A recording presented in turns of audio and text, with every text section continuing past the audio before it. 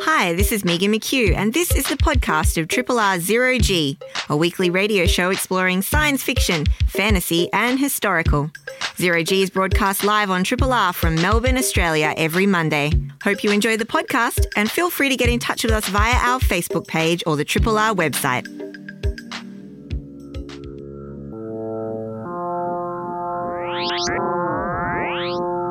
Zero G.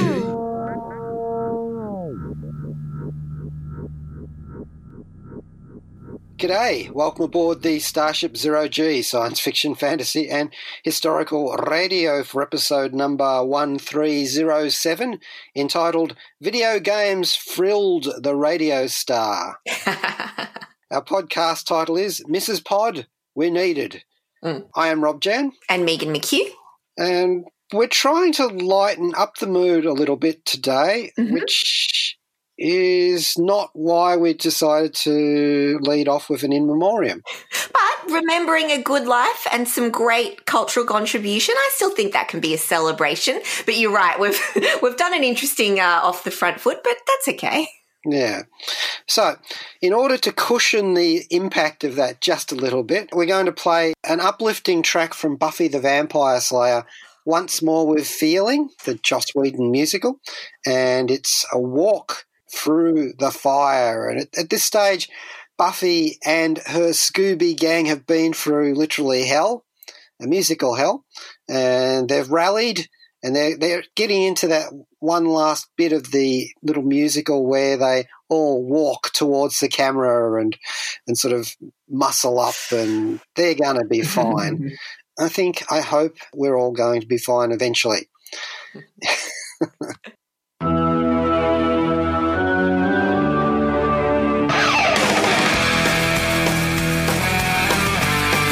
Hi, this is Joss Whedon, creator of Serenity, Buffy, and Angel. Welcome to New Melbourne, home of Fish, fish-based activities, Zero G, and Radio 3 Triple R FM.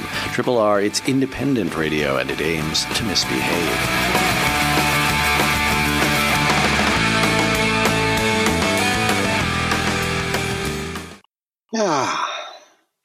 Needed that. That really did something. That was a bit of a salve for the old soul, that one. Yeah, and we're all feeling a bit like old souls at the moment. Absolutely. Yes, good pick, Rob. That was a rousing rendition. Thanks to Joss and the cast of Buffy the Vampire Slayer. There, Joss Whedon, of course. The musical, Once More With Feeling. Now, the sad news that we have lost an icon of the genre, Dame Diana Rigg, which is to say Enid Diana Elizabeth Rigg, who was born in 1938 on July the 20th and died on September the 10th, aged 82 in London in England. Yeah, very sad for fans, and I use that cliche, of a certain age, fans of the British television show, The Avengers, classic series. Nothing at all to do with the Marvel Comics Avengers. Well, actually, there has been some crossovers, and she was one of the leading lights of the Avengers back in the day. And besides that, had an enormous CV of genre-related properties on stage and screen, both large and small. So I thought we might have a little bit of a wander through some of her highlights of her career, just to remember some of the great work that Dame Diana Rigg did in the day. And when I say the day, I mean right up to the present day, just about. She was still acting in various endeavours. Now, in 1957, she joined the Caucasian Chalk Circle, and then later on in 1959 parlayed that into joining the Royal Shakespeare Company. So, yeah, 1959, there's a lot of people moving into television and movies there from the stage in that sort of key decade in British pop culture. So from a bit part in A Midsummer Night's Dream, a 1959 TV movie, in 1965 to 1968, Diana Rigg appeared on the funkily surreal space-age British spy-fi television series The Avengers. playing the secret agent Mrs. Emma Peel, opposite Patrick Macnee's John Steed. Now, she wasn't the first assistant in that show. Initially, they'd started with a bloke, Dr. David Keel, played by Ian Hendry, and left after the first series when Steed then became the main character. So they started giving Steed companions, and because there's a lot of crossover between Doctor Who production people and the Avengers, and a lot of other shows at that time, there's a little bit of the same sort of thing going on here. The first one of the female companions or assistants or just fellow secret agents was Kathy Gale, played by Honor Blackman, and then we came to Emma Peel with Diana Rigg in that role. Later on, there was Tara King, played by Linda Thorson. So this series ran from 61 until 69. You can still catch them in various places at the moment. I don't actually know if they're streaming it anywhere, which is a shame, but, I'd have to check on that. So they went into a new Avengers series in 1976 and 1977 with a new companion, Joanna Lumley, played Purdy. So there was a later movie that we've seen with Uma Thurman playing Emma Peel role. Emma Peel, yeah. I have actually a little more time for that movie than a lot of Avengers fans had because it was kind of surreal and silly in its own right. Sean Connery running around in an animal mascot costume or something. It had that kind of kookiness going. Yeah. What was it was one of the Fiennes brothers who was I want to say Rafe. I think it was Rafe Fiennes. He actually cut the right dash in the bowler hat. And, of course, if you watch The Avengers, you'll remember Emma Peel in a leather catsuit or later on her knitted ones, which were more comfortable, apparently. It took her like 45 minutes to get into the leather one. She said it was like a wetsuit and it was awful. But she said that the big problem with the knitted catsuits were that they could bag at the knees, which was sort of visually ugly on television.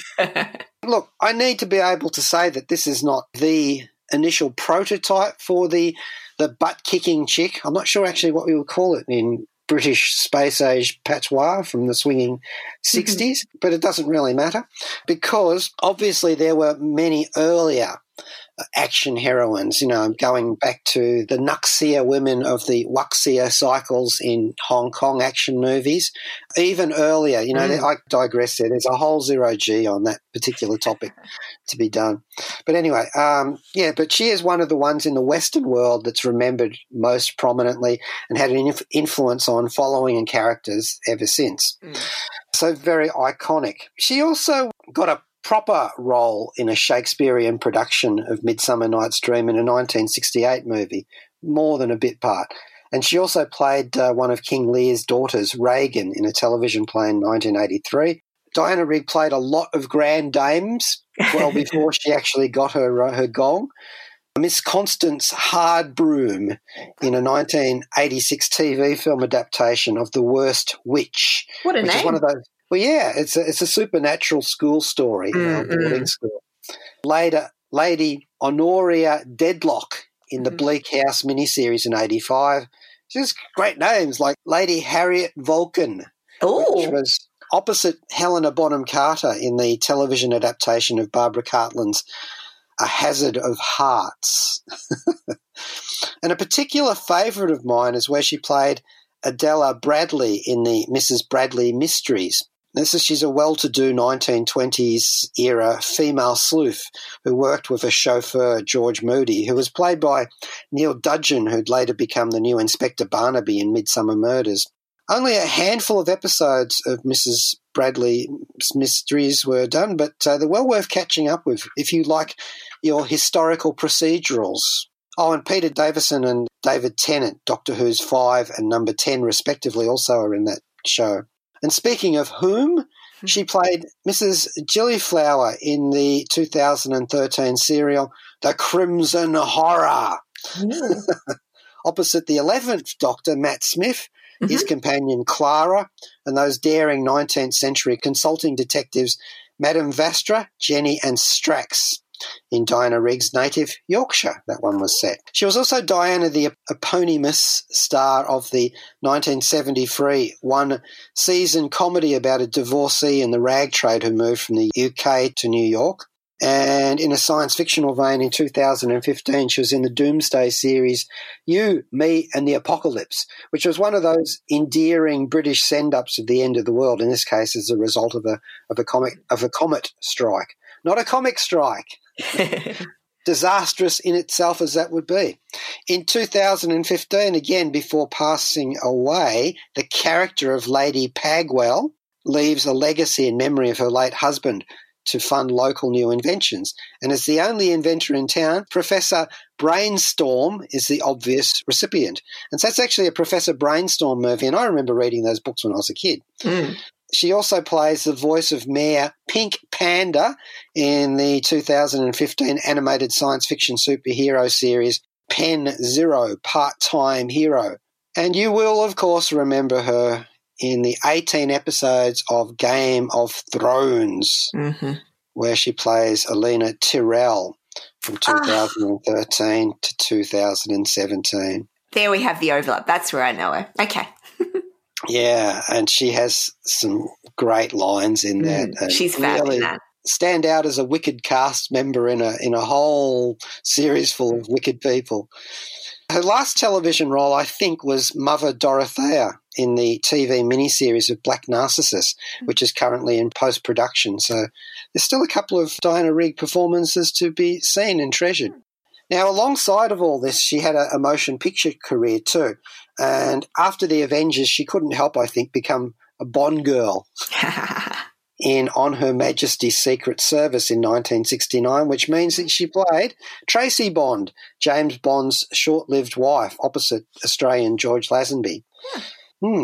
Another standout film I thought was The Assassination Bureau, and that's a 1969 film directed by Basil Dearden, and it had Oliver Reed in it and Telly Savalas, Kurt Jurgens, a lot of interesting actors in that one. I think Roger Delgado from John Pertwee's era of Doctor Who was in that too. He played the original Master in that series.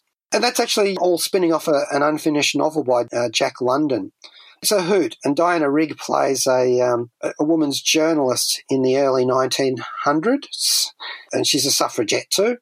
And so she uncovers this bureau that specialises in killing for money, the Assassination Bureau, and she doesn't like that. So to bring it down, she actually commissions the bureau to assassinate its own chairman, which is Oliver Reed. I like that. A great idea. But you really know that you've only made it when you work with the Muppets. It's true. It's true. And in 1981, she played another lady, Lady Holiday, in The Great Muppet Caper. Nice. So to further the procedural, she was in Evil Under the Sun, which is an Agatha Christie story, of course. And she headlined a great cast in that, including Peter Ustinov, matched verbal swords with Maggie Smith. Colin Blakely and Roddy McDowall and James Mason were also in that, and that's an excellent one. And so I think we'll actually have a bit of a sing-along with that and a bit of dialogue from Evil Under the Sun with Diana Rigg and Maggie Smith. Grand old dames, the both. Hi, this is Corey Maccabee from Stingray Sam and the American Astronaut, and you're listening to Zero G on 3RRR FM. He does the things that folks don't do that need to be done. Yeah, she was wonderful. Oh, that's nice. Diana Rigg and Maggie Smith having a bit of a sing-off there with Sir Peter Ustinov, amongst others, in the cast of Evil Under the Sun, a particularly interesting adaptation of an Agatha Christie story on film. I did want to mention one more film of Diana Rigg's before we move along.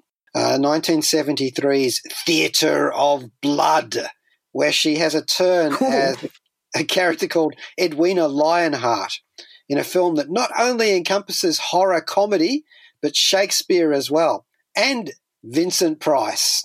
Vinnie was playing a killer knocking off critics in accordance with death scenes from the Bard's plays. You know that moment when the police come and talk to the author and say, hello, hello, hello, your work is being used as a template for murder. Not a million miles from Vincent Price's cult classic role as the abominable Dr. Phibes. And so, yeah, great fun, that one. Theatre of Blood. I mentioned that as a fan of Shakespearean productions, even the really odd ones, perhaps. Especially the really odd ones and offbeat ones. So yeah, there you go. Very sad to mark the passing of Diana Rigg, but not at all unhappy to revisit some of her great work in film and television. And as you heard before, she could actually sing a little bit too. Yeah. Oh, yes, she's also in he says, mentioning one more film, an adaptation of Snow White. Oh. Guess which character she played in that. All right, so Diana Rigg no longer with us, but with us forever in the mediums of film and TV. Okay, so look, I can't possibly avoid, why would I want to, playing her classic, iconic touchstone, The Avengers, the main title theme by Laurie Johnson. So thank you very much, Mrs. Peel. You'll always be needed. Hello, darling. This is Elvira, Mistress of the Dark, stacking Z's on Zero G. Laurie Johnson's classic The Avengers theme in memoriam of the late, great Dame Diana Rigg. All right, now we shall trundle on over with nary a pause to. We have to put a coin into the arcade machine to get into this next bracket of Zero G. Now, I've really enjoyed some of the pop culture history documentary series that I've streamed on various services recently. The Toys That Made Us, for example. Yep. And I didn't really encounter video games in either a domestic console or arcade setting or even one of those little handheld toys. I didn't really run into those growing up. So the first computer games that I actually encountered in the keyboard, as it were on my first home computer in the mid-1990s. So I was always seeing them in magazine ads, on television shows and in movies, or referenced in books. So I felt that I had what's probably an entirely inaccurate perception of the early development of the medium. Unlike some of the other commonplace things I have little or no experience of, I have since made up for that lack of exposure with computer games with far too much time spent on them. But I'm now glad to be taken onto a journey into the actual history of video games as opposed to what I thought it was. And in answer to a question that I'm sure somebody's going to ask and that I sometimes get wrong-footed on, yes, this documentary series is sometimes subtitled, especially when there are Japanese developers being interviewed. Megan, tell us about this show. Happily. So this was one that moseyed across my carousel on Netflix because they correctly assumed I'd be interested. So it's a documentary series. It's a Netflix original called High Score. And I mentioned it on the show a couple of weeks ago, and then we thought, yeah, let's take a look at it. So there's 6 episodes and they're about 40 minutes each. And as Rob's alluded to, they are indeed a look at the early development and emergence of the video game industry, but also on top of that, sort of its cultural contribution and the people behind some of the really big movements and leaps that were taken in those early days. So for me, I found it to be, so I guess to back up a little, it was very nostalgic for me. So I grew up with my grandparents had an Atari. I remember playing Pitfall on the Atari quite a lot. I had a Sega Master System, the one that had the Alex Kidd sort of in it already, like you didn't need the cartridge. And so I spent a lot of time playing Sega and computer games on our like home PC and things like that, like off of floppy disks. So a lot of this stuff felt very rich to me and felt very nostalgic as to sort of the stuff that I'd grown up with. So the documentary, kind of each episode details a different sort of angle on or time period of the early video game industry, and including some themes of games of today and things like that. So it's narrated by Charles Martinet, who's actually a video game voice actor, which I thought was pretty cool. And the series itself was created by France Kostrel.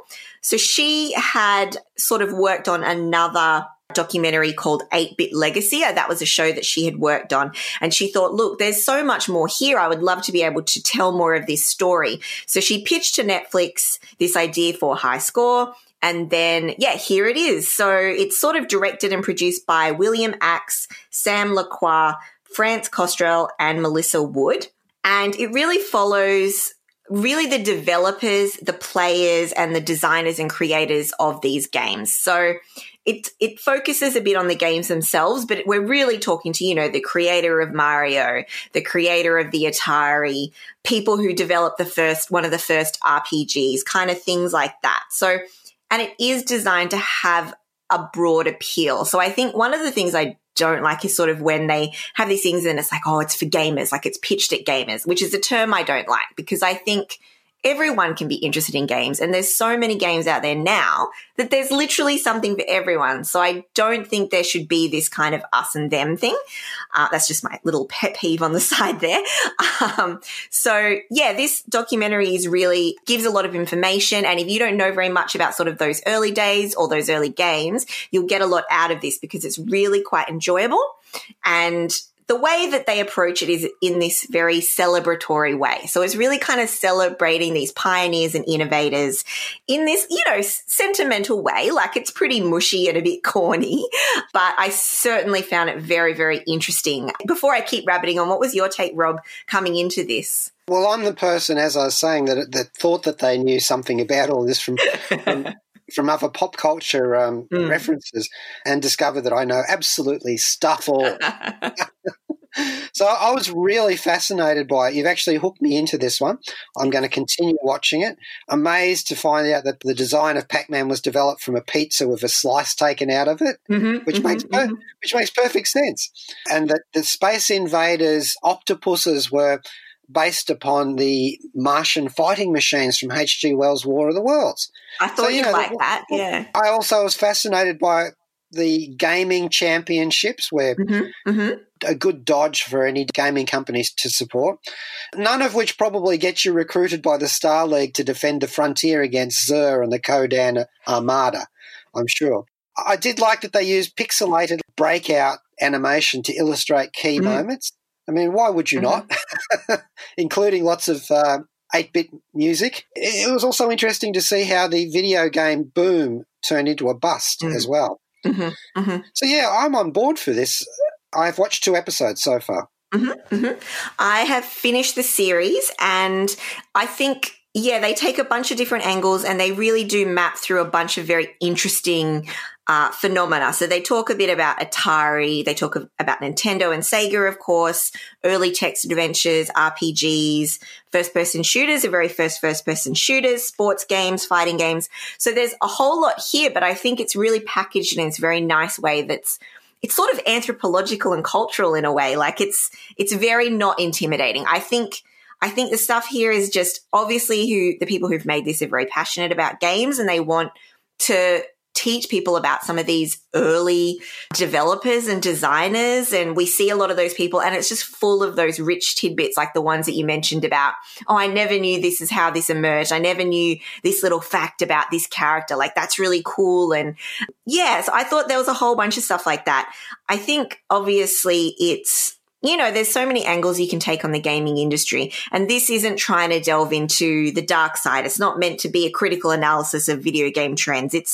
It's just celebrating like the early days of video games, how far it's come, and all the people who've built on top of the building blocks of the people before them. So I really enjoyed this. I really hope you will keep watching it, Rob, because it's joyful. I think there's a lot of interesting stuff here and a lot of really fun facts. So I enjoyed this one. High Score on Netflix. I want to talk a bit more about it after we play a track here. And the track is another uplifting one. Actually does not get more to infinity and beyondish than The Last Starfighter main title theme by Craig Safan from that movie, which of course is all about elevating people who play arcade games to the stars. This is Robin Williams, creator of The Science Show, and you're listening to Zero G on Triple R FM. Got to have that da-da-da-dum. So good. We've played so many rousing tracks today. I love it. Yeah. And, of course, mentally I am out there in the stars defending the Star League from Zerg and the Kodan Armada. Craig Safan's track from the last Starfighter, the main title theme.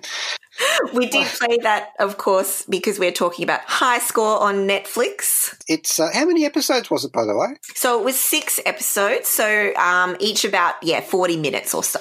Yeah. And it's basically a history of the gaming industry, the video gaming industry.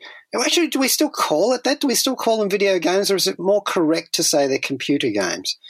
I mean, I think we can say games industry in general because, as you'll see from the documentary as well, there's a whole console computer war, but they both were emerging around the same time. There were some interesting parallels along, of how different things could be done on a PC or a Mac as opposed to those early consoles. And I thought that was really interesting that each has had its own evolution, even though we are kind of in the same place these days. It's very, very, you're really splitting hairs to compare all of those things these days.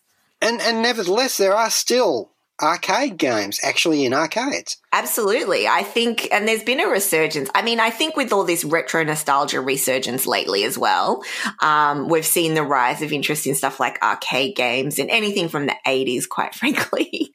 They did stumble early on. We were talking about the video game boom that went bust. Tie-ins to movies. There was a really crappy E.T. tie-in. So bad, some of those things, apparently. The famous E.T. game. Had you heard about that debacle before, Rob? No, I'm a noob to this history. Well, as I said, no noobs here. I think, just fresh, fertile soil for more knowledge. I'd be a fake noob then. If there's no noob. Anyway, in the second episode, I was particularly interested in the Nintendo Game Boy. There's a lot of insight into the marketing of this stuff too, I thought. Yes, yep. I was particularly fascinated with games counselors. You can actually phone up. These are like phone or YouTube. Yep. Back in the day and say, look, I'm stuck on level 6 of Donkey Kong. How do I move on? And then you hear the rapid shuffling of pages as they look through these incredibly intricate manuals. There's something so about that kind of analog approach to things. It did make me think back to how, I used to get 5 games on a floppy disk, or you'd buy a PC computer game magazine. It would come with a disc that had games on it, and inside the magazine give you hints on what to do and things like that. I don't know. It made me feel quite nostalgic with everything available now. I like thinking back to a time when it wasn't all so easy to get. Yeah, imagine playing online games on dial-up. Gosh. I do imagine that because I never actually did any of that. I was also quite taken with the idea that you could actually have a job as that gameplay counselor. And the guy who cheated a test for that job by writing all of the information inside his sunglasses lenses. It's great. There's a lot of detail in this show, just in the first 2 episodes that I've seen. So, definitely going to continue with it. So thank you for pointing that one out to me, Megan. Happy to. And I guess when you think about it, there's people playing a lot of games in lockdown. Oh, yeah. And I think that's what's kind of cool is you can take a break and learn a little bit more about the origins of all that stuff. Yeah. As I was saying once before, we actually did a review of this recently, Star Trek Fleet Command, which is one of those online games that start out free with in-game purchases and stuff. Basically riffs off the Kelvin universe in Star Trek series. But they've recently, because you know how they give you patches, and this new patch is that they're opening it up to all of the incarnations of Star Trek. Ooh, interesting. And the first of them is Star Trek Discovery. So now I'm busy sending out my mining ships to mine mushrooms, mycelium spores. It's absolutely insane. And there's another game that's hooked me into Marvel's Strike Force. Oh. Kind of a little bit similar to the old Avengers Alliance game, beloved of Marvel fans. And we all mourned deeply when that bit the dust. And it's the same kind of thing. It's actually by the same people who do the Star Trek one. So there's similar sorts of tropes in common, like, well, you know how it all works. You've got to grind points and materials to do stuff, all that sort of stuff. Maybe we'll do a review of that one day at some stage after I've risen up a few more ranks in. And now, Megan, you have some interesting bits and pieces, some blurts. Yes. Should we play a track before we get to those? We can just round off our video game segment with one of my favourite scores. So we're going to play the Legend of Zelda Suite. Now, this is played by the London Philharmonic Orchestra, and it is from the album very well aptly named Greatest Video Game Music. This is Neil Gaiman. It's well past 2000 AD, but Tharg still listens to Zero G. That was The Legend of Zelda Suite by the London Philharmonic Orchestra, of course, from the Nintendo Legend of Zelda games. Just played that in Ode to High Score, the documentary that Rob and I watched on Netflix. So, Megan, as we round up to the hour, you have some more things of interest for us. Yes, so I just wanted to draw your attention to a couple of trailers, which I'm sure you're across, but I just wanted to give a bit of a shout out to some stuff to get excited about coming up. So thing one is Rebecca. So I did not know they were making an adaptation of Rebecca, and I was very excited, and the more details that appeared to me in the trailer, the more excited I got. So Rebecca is, of course, a book by Daphne du Maurier. It was published in 1938. It's like a gothic fiction, vaguely Jane Eyre-esque, and it's probably most famously a Hitchcock film. He adapted a lot of her books. It was a Hitchcock film in 1940 starring Laurence Olivier and Joan Fontaine. And so we are now seeing another adaptation directed by Ben Wheatley, our faved director who has done a lot of horror, thriller, satire stuff in the past. He did Kill List, A Field in England, which I remember you really liked, Rob, and also High Rise, the J.G. Ballard adaptation that had Tom Hiddleston in it. So Ben Wheatley's helming this, which I'm excited by. I'm actually really keen to see what he does with the story. So it's kind of, I won't go too much into it because I think we'll cover it when it's released, but you can watch the trailer now. And Armie Hammer, who we know from Lone Ranger, Man from UNCLE, and The Social Network, will be playing Maxim de Winter, the husband, I guess we're going to call him, and Lily James from Cinderella, Baby Driver, Pride and Prejudice and Zombies. She's playing Mrs. de Winter, the new young wife of Maxim. So pretty interested to see this one. It'll be out on Netflix on October 21st, so not too long to wait. Trailer's available for that now if you want to check that out. So that's trailer one. Trailer two, I'm interested to see if you've seen this one yet, Rob. The Dune trailer is out. So a couple details on this one. We won't go into it too much, obviously, because we'll cover it like properly at the time. But this adaptation is directed by Denis Villeneuve, who we love from stuff like Arrival, Blade Runner 2049. He also did a film called Prisoners, which I'm still haunted by. So he's adapted Frank Herbert's 1965 novel, and this is actually part one of a planned two-part adaptation, which I didn't know. And yeah, check out the trailer. The cast is epic. It looks ambitious. I'm pretty excited. Like, the cast on this thing is insane. We've got Timothée Chalamet in the lead role as Paul Atreides. We've also got a whole cast of characters from, we've got Poe Dameron, so Oscar Isaac is in this. We've got Thanos, Josh Brolin is in this. We've got Drax, Dave Bautista, Stellan Skarsgård, Zendaya, Jason Momoa, and Rebecca Ferguson. So just amazing amount of great actors in this attached. So that's pretty exciting. Hans Zimmer will be doing the score, and I I haven't read the book. I feel like I would like to read the book in the lead up to this, nor have I seen the 1984 Lynch film either. So I'm a bit of a June, very new to this. That one will be out in December 2020. So, Rob, what's your thoughts on the upcoming June? Well, I read Dune back in the day and have read it quite regularly ever since. It's one of those go-to books. Relatively recently read all of Frank Herbert's original Dune novels. Okay. In proper sequence just to get the flavour of it. I only care that they get right the fact that it's not actually meant to be a hymn to Messianic religion. It's a very important thing to remember when you're adapting Dune, in my opinion. It's a cautionary tale about that. Not perhaps as evident as much in the first book, but nevertheless still a valid point to make about the entire series, and there should be some hints of that. And that did actually seem to come through in the trailer a bit. So with a cast like that, a director like that, how could they possibly go wrong? Well, I mean, that's the thing. Like, I think all the pieces are there. And so I really, really want it to be good. I really, really, really want it to be good. Because I think that director's amazing. Obviously, that cast is incredible. You know, it's just scary. Sometimes when these things, and I'm not even a June, like, I'm not even someone who loves that book. So I reckon people are probably freaking out.